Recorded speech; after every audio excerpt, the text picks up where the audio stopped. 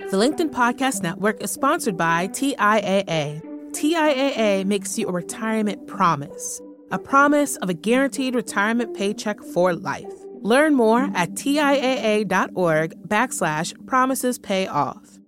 From the news team at LinkedIn, I'm Jessi Hempel, and this is Hello Monday, our show about the changing nature of work and how that work is changing us. Startup life can be really exciting. At LinkedIn, we've just come out with our annual list of the startups people want to work at most. I've been very involved with this project. These are companies like DoorDash and Brooklinen that are on fire. Join one, and your whole career may get a great push forward. But of course, startups are risky. Most never make this list. Many don't make it at all. Joining one can be a gamble. You have to be smart about it, to pick the right company and to join at the right time. So how do you do this? Today's guest is Aisha Evans. She runs the self-driving startup Zoox. It was on our list last year, and it didn't qualify this year because it got bought by Amazon last summer. Aisha chose to join an interesting company at an interesting time. Her career journey and the story of how she got this right traces itself to three things. First, Aisha was a curious kid, a tinkerer and a traveler who put her entrepreneurial spirit to work wherever she was. Next, she was judicious in her timing. She waited to join a startup until she'd exhausted her learning opportunities and shored up her safety net in corporate life. And then finally, critically, she chose wisely. Here's Aisha. I was born in Senegal. That's in West Africa. Education is really important there. So there was an infrastructure for education. At a young age, I noticed that, you remember those clunky VCRs? That would be broken all the time. I would take them apart, fix them. When I was from there, I moved to Paris to study. And then I would sort of bounce back between the two continents. Remember also, when you're going between Senegal and France, you are seeing what technology enables. You are seeing what opportunities it brings. You are seeing access to knowledge on both ends, by the way. And then you use it to solve problems. I think that's what technology is about. And so very early on, I could see that. And then that translated into a lot of math and physics. And by the way, philosophy too. I always tell people, if you pay attention, at least in France, some of the most famous philosophers are also great mathematicians. I think that there's a linkage there. And then from there, I moved to the US. Basically, we got to the point where in France, my father just had, shall we say, too much influence on me and didn't really like the output. And so started to want to get involved too much. And the US was a way to escape that, but it was also a way to study computer engineering, which back then in France, you could do electrical engineering with a minor in computers. But the US was clearly ahead. And his only condition was that I needed to be in Washington, D.C. And I was like, fine, no problem. And that's how I ended up in the States and lived on 3 continents before essentially even becoming an adult. Aisha, I love the way that you framed your father's commitment to your career choices. What did your family want for you? They wanted me to sort of marry somebody from Senegal and make them proud at home. But that's just not what ended up happening. That's not what I wanted for myself. So you came to the United States. You then started computer engineering. Mm-hmm. And then, as I understand it, you started a restaurant. How did that happen? It's really funny. So I came into a little bit of money. I had also already met my now husband. And talk about your passion. Sort of taking stuff and reorganizing it and making something disruptive out of it actually relates to cooking for me. And I love to cook. And so when it comes to African food, you can't find it very easily. So you have to make it. People told me I was a good cook. I enjoyed cooking. So I confused my love of cooking with running a restaurant. So yeah, we opened this restaurant. But let's just say within a year, I kind of realized that restaurants actually have nothing to do with cooking. Yeah. Let's not call it a mistake. Let's call it a learning that a lot of people need to discover for themselves, which is that like whatever the heart of the passion is, it doesn't always translate directly when you try to develop that passion into a career. I learned the most about leadership in that restaurant. It's a very interesting situation because, yes, the cooking and sort of the drinks are the product, but who delivers that product to your customers, meaning the customer interface, are actually waiters and waitresses, busboys, and then is the famous dishwasher in the back. So to be successful, you have to turn your plates a few times, and there's a dishwasher, and he's constantly loading, unloading, drying, and what have you. So waiters and busboys, you can be one down or two down and you can make it. But the dishwasher, even if you have to, if both of them basically decide not to work or don't do a good job, you're basically done. And so that bad event percolates through your evening. And so learning how to motivate people who back then made, I think, $5 to $6 an hour, we spent a lot of time in how do you motivate people? How do you make them part of the success? How do you get their buy-in? And that I learned a ton through that restaurant. Yeah, I have to imagine, one of the challenges of managing people is that you have to learn how to incentivize people whose incentives are just so different than your own. It's not always that useful to just think, well, what would I want? And it's not just about money too, because no matter how much money people make, they want more, they want something different or what have you. They take it for granted. That doesn't mean it motivates you. So you actually have to go hunt for it. You have to earn it. And then on top of it, how do you earn their discretionary energy? Yeah, that discretionary energy, that's the commitment to connect to your job as a way of being with a sense of purpose rather than simply phoning it in. Exactly. Yeah. Your career in the restaurant business didn't last long. So No. What happened next? I kind of was like computers a lot more. Let's keep cooking for home. So graduated. Then first decision was where to live. And plan, this is important when you start your career. Plan not just for the first job, which we had, but if we didn't like that first job, were there other jobs there? And we also didn't want to be poor. So somehow we ended up in Austin, Texas. My husband got a job there first, and then I followed. And first went to sort of work for a big company that I won't name because it really didn't last long at all. And because I was just like, I don't like this. I literally felt like I wasn't going to learn. I was just going to be a clog in the wheel forever. And then back then you had the Sunday paper. So found Brook3 because they had a cool ad, basically. Called them. They told me that they were a big startup. And they basically said, we don't hire people just out of school.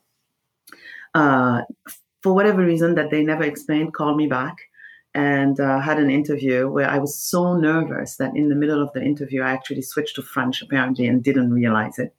And so they said, hey, you're speaking French. And I was like, oh, sorry. And ended up working there. And one of the lucky things is I was one of the youngest engineers with a very experienced crew that just was determined to also have me succeed and really let me do work, take on assignments. Anytime I did well, gave me more and stretched me and helped me through it. And then about 4 years in, they said, hey, there's a weird thing with you. Yeah, you're technical and you enjoy the core engineering work. But they said, you have this knack for making people do things. We think that you should also manage. And then gave me a small team. And then that got larger and larger. And then, my career took off from there. But I am curious as you look back at that, you had a set of gifts around your technical abilities and a set of gifts around your potential for managing abilities. Was one more important than the other? I think that they were equally important because I hope a lot of engineers will relate to this. When you're an individual contributor, an engineer, I know we say we don't compete, but we unconsciously do. You want to be the best in the room. You want the toughest problems and you want to keep just succeeding. And so there's the pressure when you're told you're going to management, there's the pressure of, wait, I'm a good IC, but I don't know that I'm going to be a good manager. For me, one of the toughest transitions, and I credit a lot of sponsors and coaches, was to switch from being the best doer to enabling the team overall, collectively, to have the greatest output. And that's nerve-wracking because that means that there are behaviors that you have to work on that are not natural. Just because you have the answer in the first team meeting doesn't mean you give the answer. How do you work with the team to get to the answer? Just because you think you have the best answer, well, the team may come up with a better answer. And that doesn't mean you're dumb or falling away from the technology. So that whole being the best doer to being the best enabler that's where my butterflies came from. First, can I do this? And is this the end of the end, or the beginning of the end? Or am I going to be able to really drive the team and then be in a situation where I enable them and I'm okay about that? Aisha referenced this need to feel butterflies. She said it a few times while we were talking. And so I asked her what that meant to her exactly. I mean, both at work, but also in life. It's a sense of purpose, a sense of leaving things in a better state that you found them. A lot of people think about money as the outcome, but I really think about what happens when you leave this earth. Like, did you leave it better? Did you contribute to society? So for me, the butterflies always come from achieving, not just for me, but with a sense of purpose and leaving things better than I found them. And, you always also ask yourself, where's your ceiling? Yeah. At what point are you not part of the solution? Or at what point do you make the wrong choice, like the restaurant? And again, I learned a lot. So from failure, we also learn. But it's sort of managing through that. And I tell people, I have official performance reviews, but my performance review or my total life performance review is every night when I'm brushing my teeth. But it's really, did I do the best I know how? And did I do the best I could? Did I do right by people or as much as I knew? Those are the things that are important. People tease me that I sleep a lot. I mean, I can sleep like there is no tomorrow. But guess what? When that review at night doesn't go well, then I don't sleep. And that's just not worth it. Yeah. I love to hear you articulate that because you work in an industry that has prided itself over the last 30 years in particular with the rise of the contemporary Silicon Valley on making things that make the world better, but also has had to take a hard look at the way that it has been naive in doing so and maybe moved too fast towards making new things at the expense of making new things that people need. And I'm just curious what it feels like for you right now to work with purpose against that backdrop. I love how you characterized it as naive because I really don't think anybody's evil. So I think when it comes to technology, it's important to see where we're succeeding as an industry. And then where we're either making mistakes or being naive, we're just going to have to correct and learn. And by the way, newsflash, when we do that, we'll still make new mistakes. That's just the rhythm of life. And I think we need to accept that and make it a little bit more conversational as to what makes sense versus what needs to be corrected and go from there. On balance, I think that technology has provided a lot more than it's destroyed. And I mean, I think about it even in with respect to where I am now at Zoox. But people talk about obviously the environment, efficiency, congestion, all of these less fatalities, right? Yes. And crashes. And that's true. We will do all that. But I also think about economic access. Yeah. I think about these machines are not going to care. I mean, this is a robo-taxi. It doesn't have a human making choices. And so they're not really going to care what neighborhoods they go to. If we make it super affordable, then it should open up economic access for many who today don't have that. Now, I'm sure we will also make mistakes. Everybody does. So look at it on balance and then celebrate and sort of water the plant for what's going well. And for what's not going well, ask ourselves, how did it happen? What's really going on? What should it be? What has to be true? And start working on that. The LinkedIn Podcast Network is sponsored by TIAA. In the last 100 years, we've seen financial markets swing, new currencies come and go, decades of savings lost in days, all showing that a retirement plan without a guarantee, quite simply, isn't enough. So more than a retirement plan, TIAA makes you a retirement promise. A promise of a guaranteed retirement paycheck for life. A promise that pays off. Learn more at TIAA.org/promisespayoff. My guest today is Aisha Evans, who runs Zoox. I asked her how the experience of working at Intel compared to a startup. Look, I love Intel. I spent 12 really good years there. By the way, they weren't easy.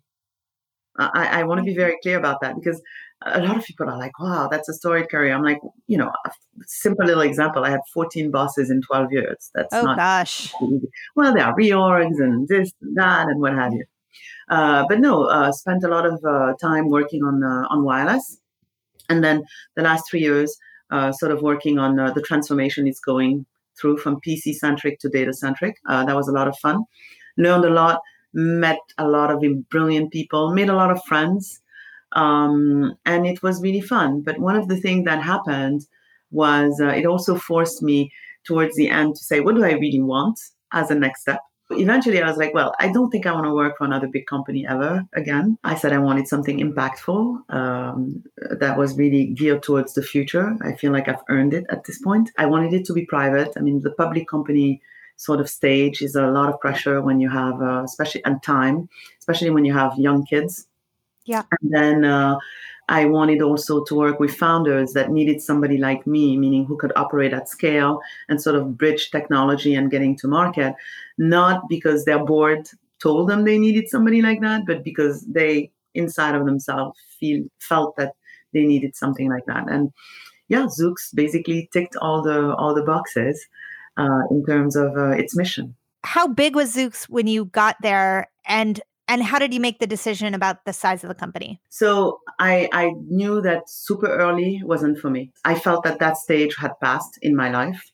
And so I needed something that had the baseline technology already ready, and then really was on the cusp of figuring out how to go to market. I didn't really have a headcount number or anything in mind, but that was sort of what was my basis. And Zoox was exactly there. It also needed to have what I call a strong premise. I mean, Zoox really believes, and I believe, I know that's correct, that the model of individually owned and driven cars is breaking down, essentially. And you could already see signs of it with the rise of mobility on demand, right? The Ubers and Lyfts and DiDis of the world. And I also felt that it was transformative from a societal standpoint. So when I joined the company, if I remember correctly, it was maybe around 500 or 600 people. And now we're roughly around 1,000 people or so. But the stage it was at was really important, because we already are driving in the city from a software, in San Francisco, Las Vegas, Foster City, from a software stack standpoint. And once you're inside, maybe that's why people call us secretive and buzzy. We already have the purpose-built vehicle built and driving and passing crash tests and all of that good stuff. It should be said about Zoox in particular that there were many startups who were trying to do a piece of what Zoox was trying to do, but you were trying to provide the vehicle, the software, and the model.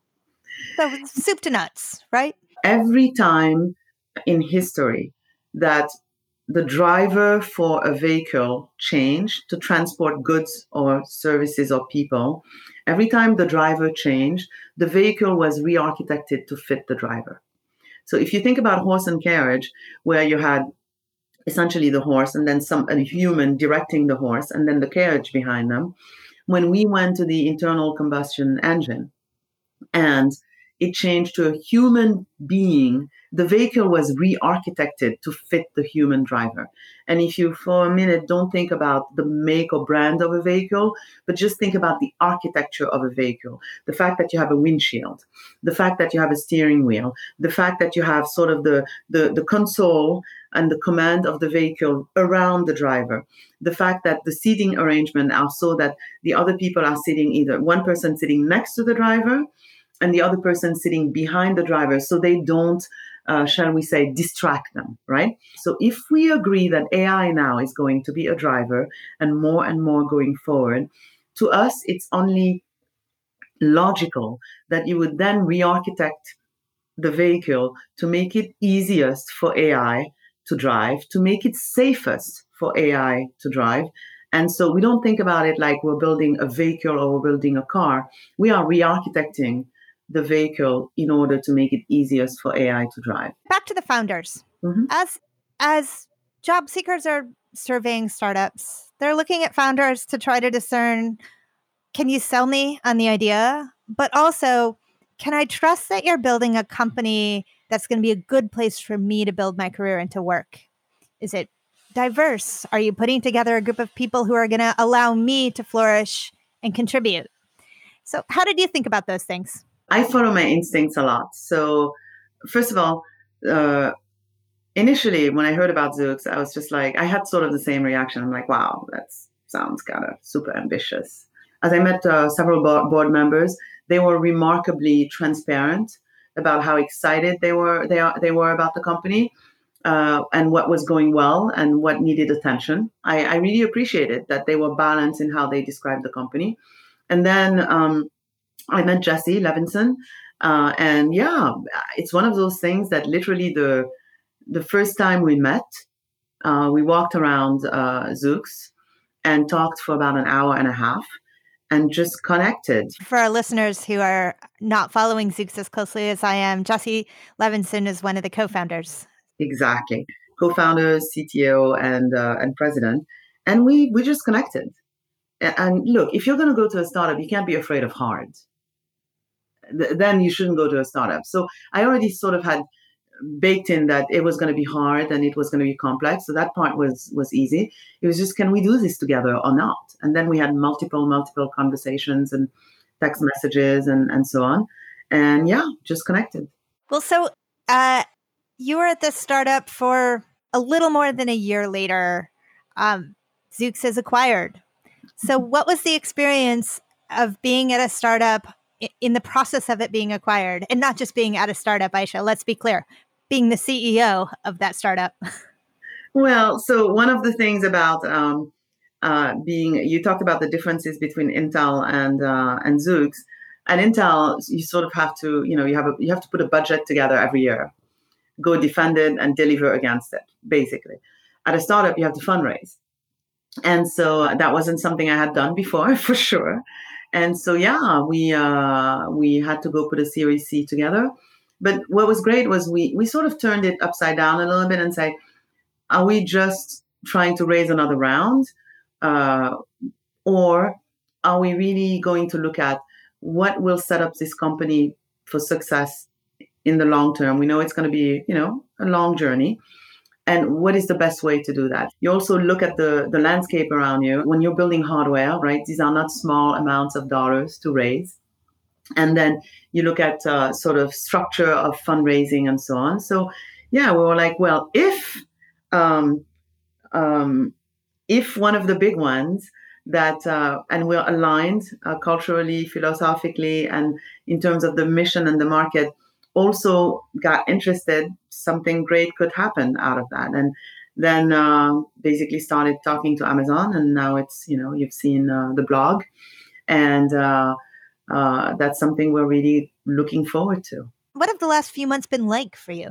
Look, I mean, the last few months were stressful. You take a lot of things for granted. I mean, we have young couples, for example, where, they have a small apartment, both work and both need to be online at work. And just yesterday, somebody was like, oops, sorry, my husband's also getting a call right now.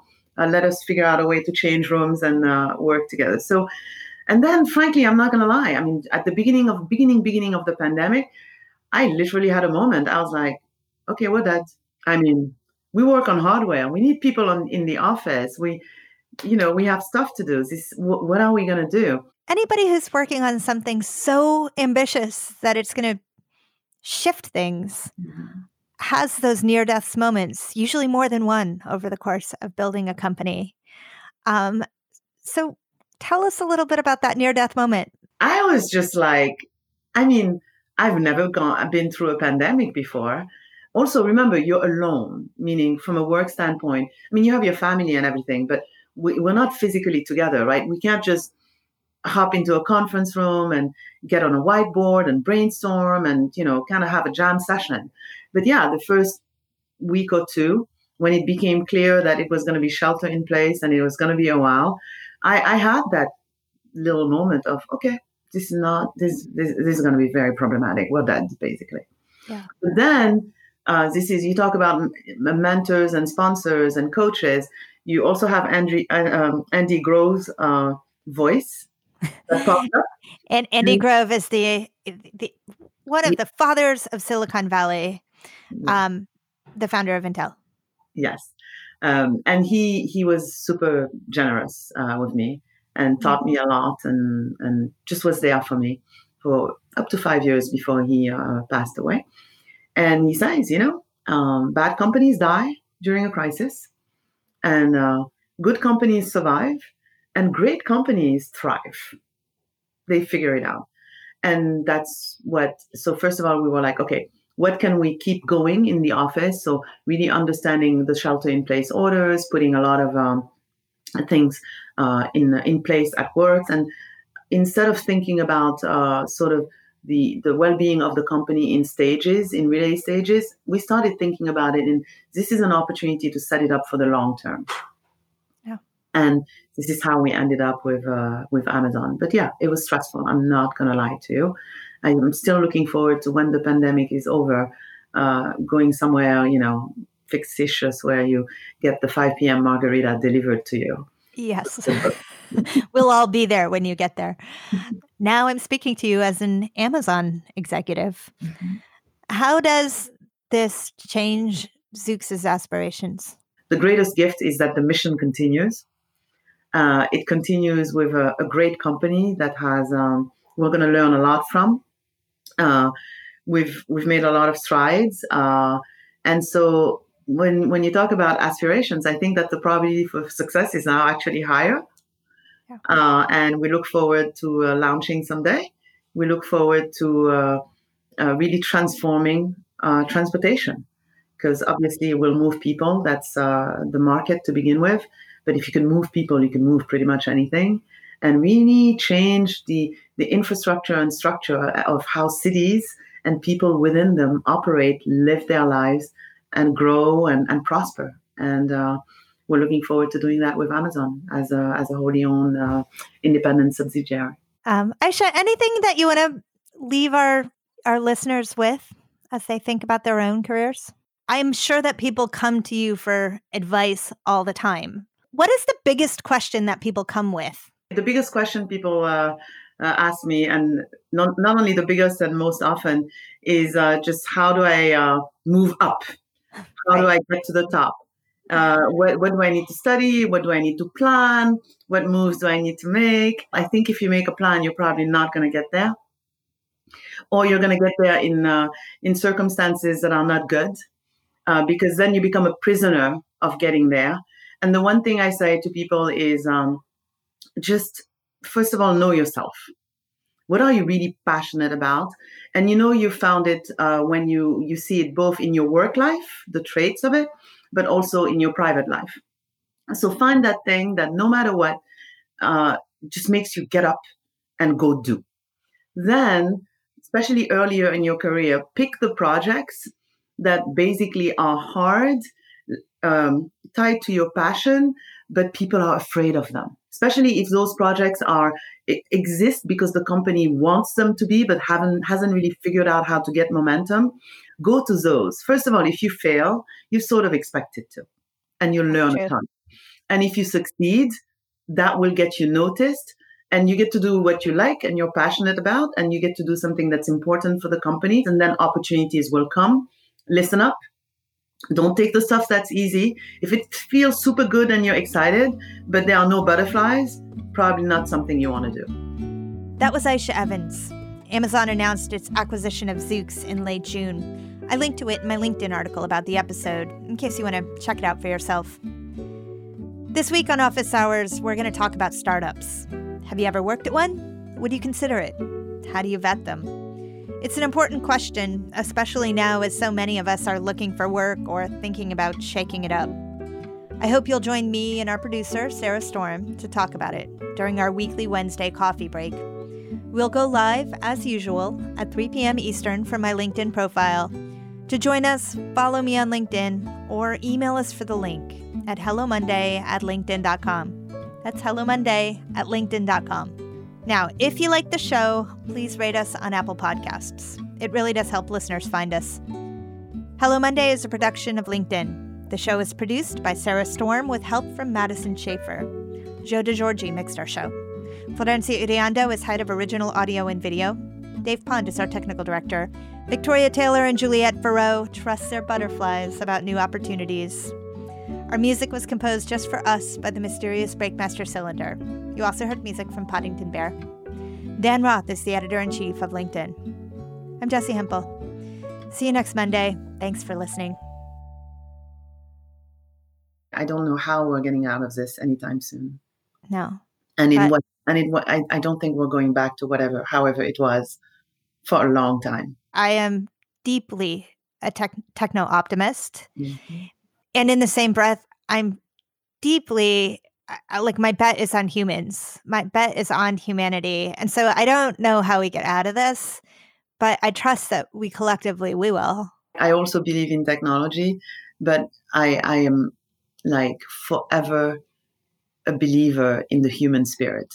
I always say, if you could wake up somebody who died 2,000 years ago, if you could truly wake them up, they would be in shock at everything that we've done. The human spirit and what it can accomplish is just amazing.